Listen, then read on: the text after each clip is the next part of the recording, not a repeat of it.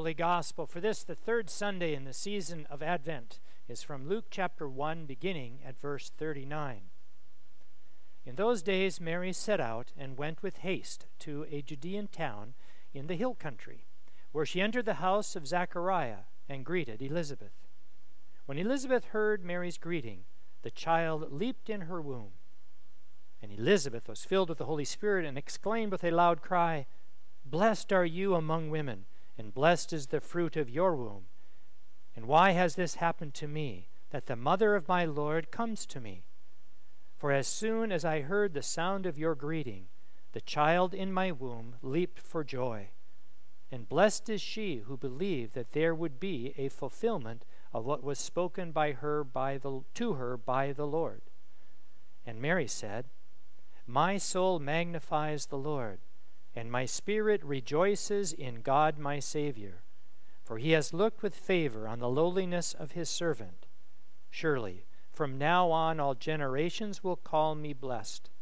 For the Mighty One has done great things for me, and holy is his name.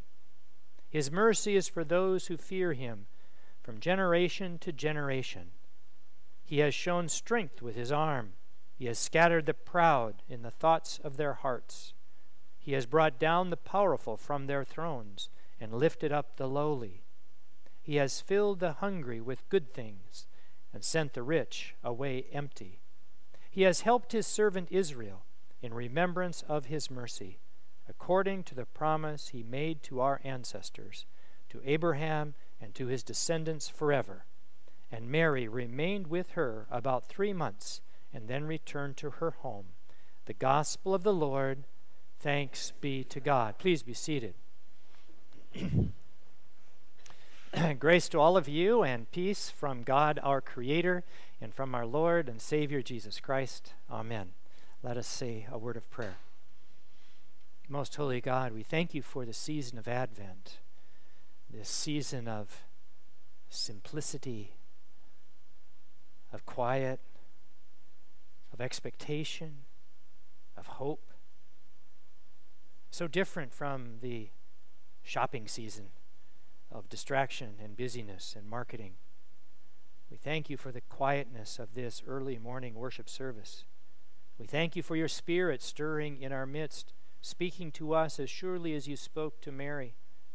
Be with us now, O Lord, that we might respond as she did, with our songs of praise and our willingness to allow you to work through us. In Jesus' holy and most blessed name, we pray. Amen. It's been a number of years ago now that my wife, Patty, shared with me this insight. She said, sometimes when I am at church and the musicians are either singing or playing their instruments, I imagine that it is coming through my voice and that I am the one who is singing. Even though I'm silent and listening to their voices, I feel that it comes through me and I'm singing. And since then, I've done the same thing. I listen to our musicians, their great quality of singing, and it feels like it's my voice singing to God, not just their voice, not just a performance. And I must say, on a Sunday when we are having our 7 o'clock musical concert tonight, our musicians are absolutely fantastic in this congregation. And they all know deep in their hearts that they're here not to perform for us. They are to speak with us and through us. And I think that's part of the reason that there's such power in our music, is that it is a moment of giving praise, not just them, but us as well. Well, this week, as I read Mary's Magnificat again in preparation for this service, I thought about that poem of Mary in a similar way. In some ways, Mary's Magnificat, that beautiful poem that we set to music that you have sung just a moment ago, is also our song. It's not just Mary's song. She's singing, in a sense, on our behalf as well. You know the story of Mary quite well. You know, of course, that she gave birth to the baby Jesus. You probably also know that she was young, a teenager, that she was a person of great poverty, that she was someone without power or position or strength or insight or wealth in that first century. And yet God came through the angel Gabriel and whispered in her ear, I choose you to give birth to baby Jesus, the Messiah of the world. And her response, me? Are you serious?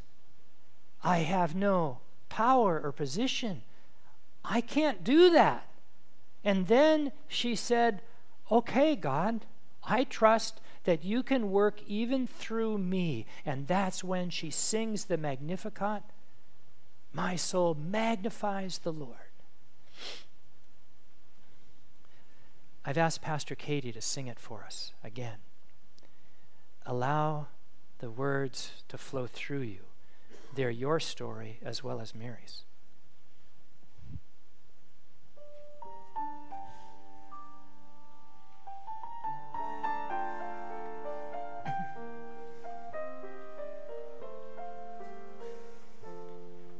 My soul proclaims your greatness, O God, and my spirit rejoices in you. You have looked with love on your servant here, and blessed me all my life through. Great and mighty are you, O Holy One, strong is your kindness evermore. How you favor the weak and lowly one, humbling the proud of heart. You have cast the mighty down from their thrones, and uplifted the humble of heart. You have filled the hungry with wondrous things, and left the wealthy no part. Great and mighty are you, O faithful one. Strong is your justice, strong your love. As you promised to Sarah and Abraham, kindness forevermore. My soul proclaims your greatness, O God, and my spirit rejoices in you. You have looked with love on your servant here, and blessed me all my life through.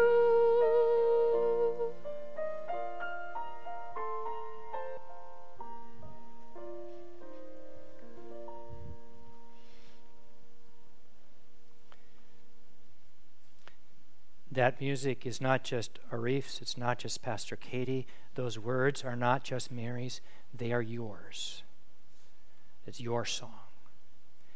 No, we do not literally give birth to baby Jesus, but we do, and we are called upon to give birth to the Spirit of Christ in the world today, wherever we are, in whatever situation we find ourselves. It is almost as if it is the angel Gabriel coming to you and whispering in your ear, I choose you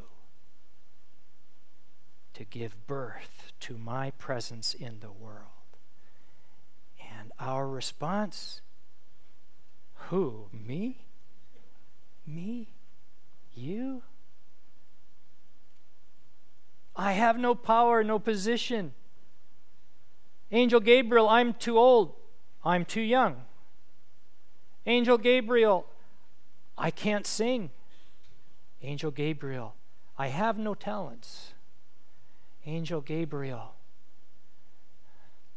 my life is filled with stress, and I have too many problems. Call someone else. And Angel Gabriel says, nonsense. God has called you.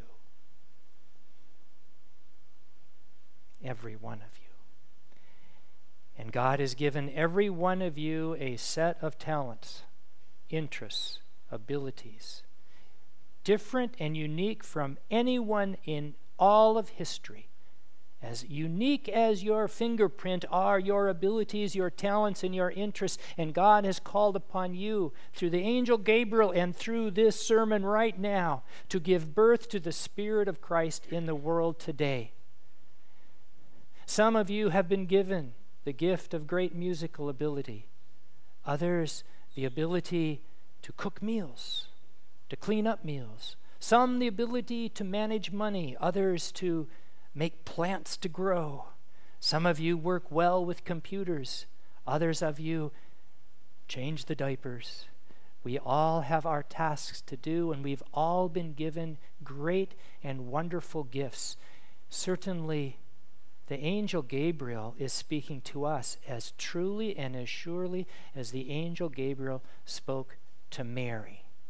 Her song is our song. We ought to sing the Magnificat every week because we are called constantly to give birth to the Christ Spirit. We really ought to sing the Magnificat every week, giving praise to God that God would choose us and the little abilities that we have to change the world. As I thought about that, about how we maybe should sing the Magnificat every week to celebrate that call and that response, I realized, we do every week reenact the call of Gabriel in our Lutheran liturgy. You may or may not know this, but every piece of the liturgy on Sunday morning is designed with purpose. And it really is designed to reenact the story of God's call, not only to Mary, but to all the prophets, all the people in the Old Testament. God calls, He invites their response, and we structure our worship service this way. The very first thing we do in worship is watch as the acolytes come down this aisle with their little candles lit, shaking just a little bit. They come into our presence, symbolizing the very presence of God. And you light these candles, and they are God's presence for us. You have one of the most important tasks of worship Sunday by Sunday. And once they are in, we are standing in God's presence, and we're singing to God. And very, very quickly after we come in, we listen to God's word coming to us through the Bible, through the scripture readings. And then the sermon, not just interpreting what the Bible reading was, but restating God's message to us. I had a professor once who said, "Don't get up and preach as if you're teaching. It's not a teaching moment. It is a proclamation moment. It is not really even interpretation of Scripture. It is meant to be a moment where your people hear this: God loves you without conditions, and God calls you to change the world." In the context of the sermon today, to give birth to the Christ Spirit in the world today. And then, after the sermon, almost immediately, we stand up and say the creed. I believe in God the Father Almighty, creator of heaven and earth. And we think that means a list of doctrines about what we believe in, which defines who we are as Christians. No, that's not what it is. The creed is our statement, our response to God's invitation, to Gabriel whispering in our ear, I choose you. We stand up with the creed and say, I believe it. I believe you call me. It is our Mary Magnificat moment in the worship service.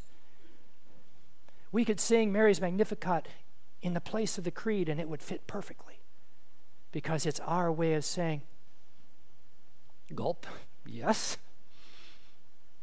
I trust you, God, that you will use me to give birth to the Christ Spirit to all those around me.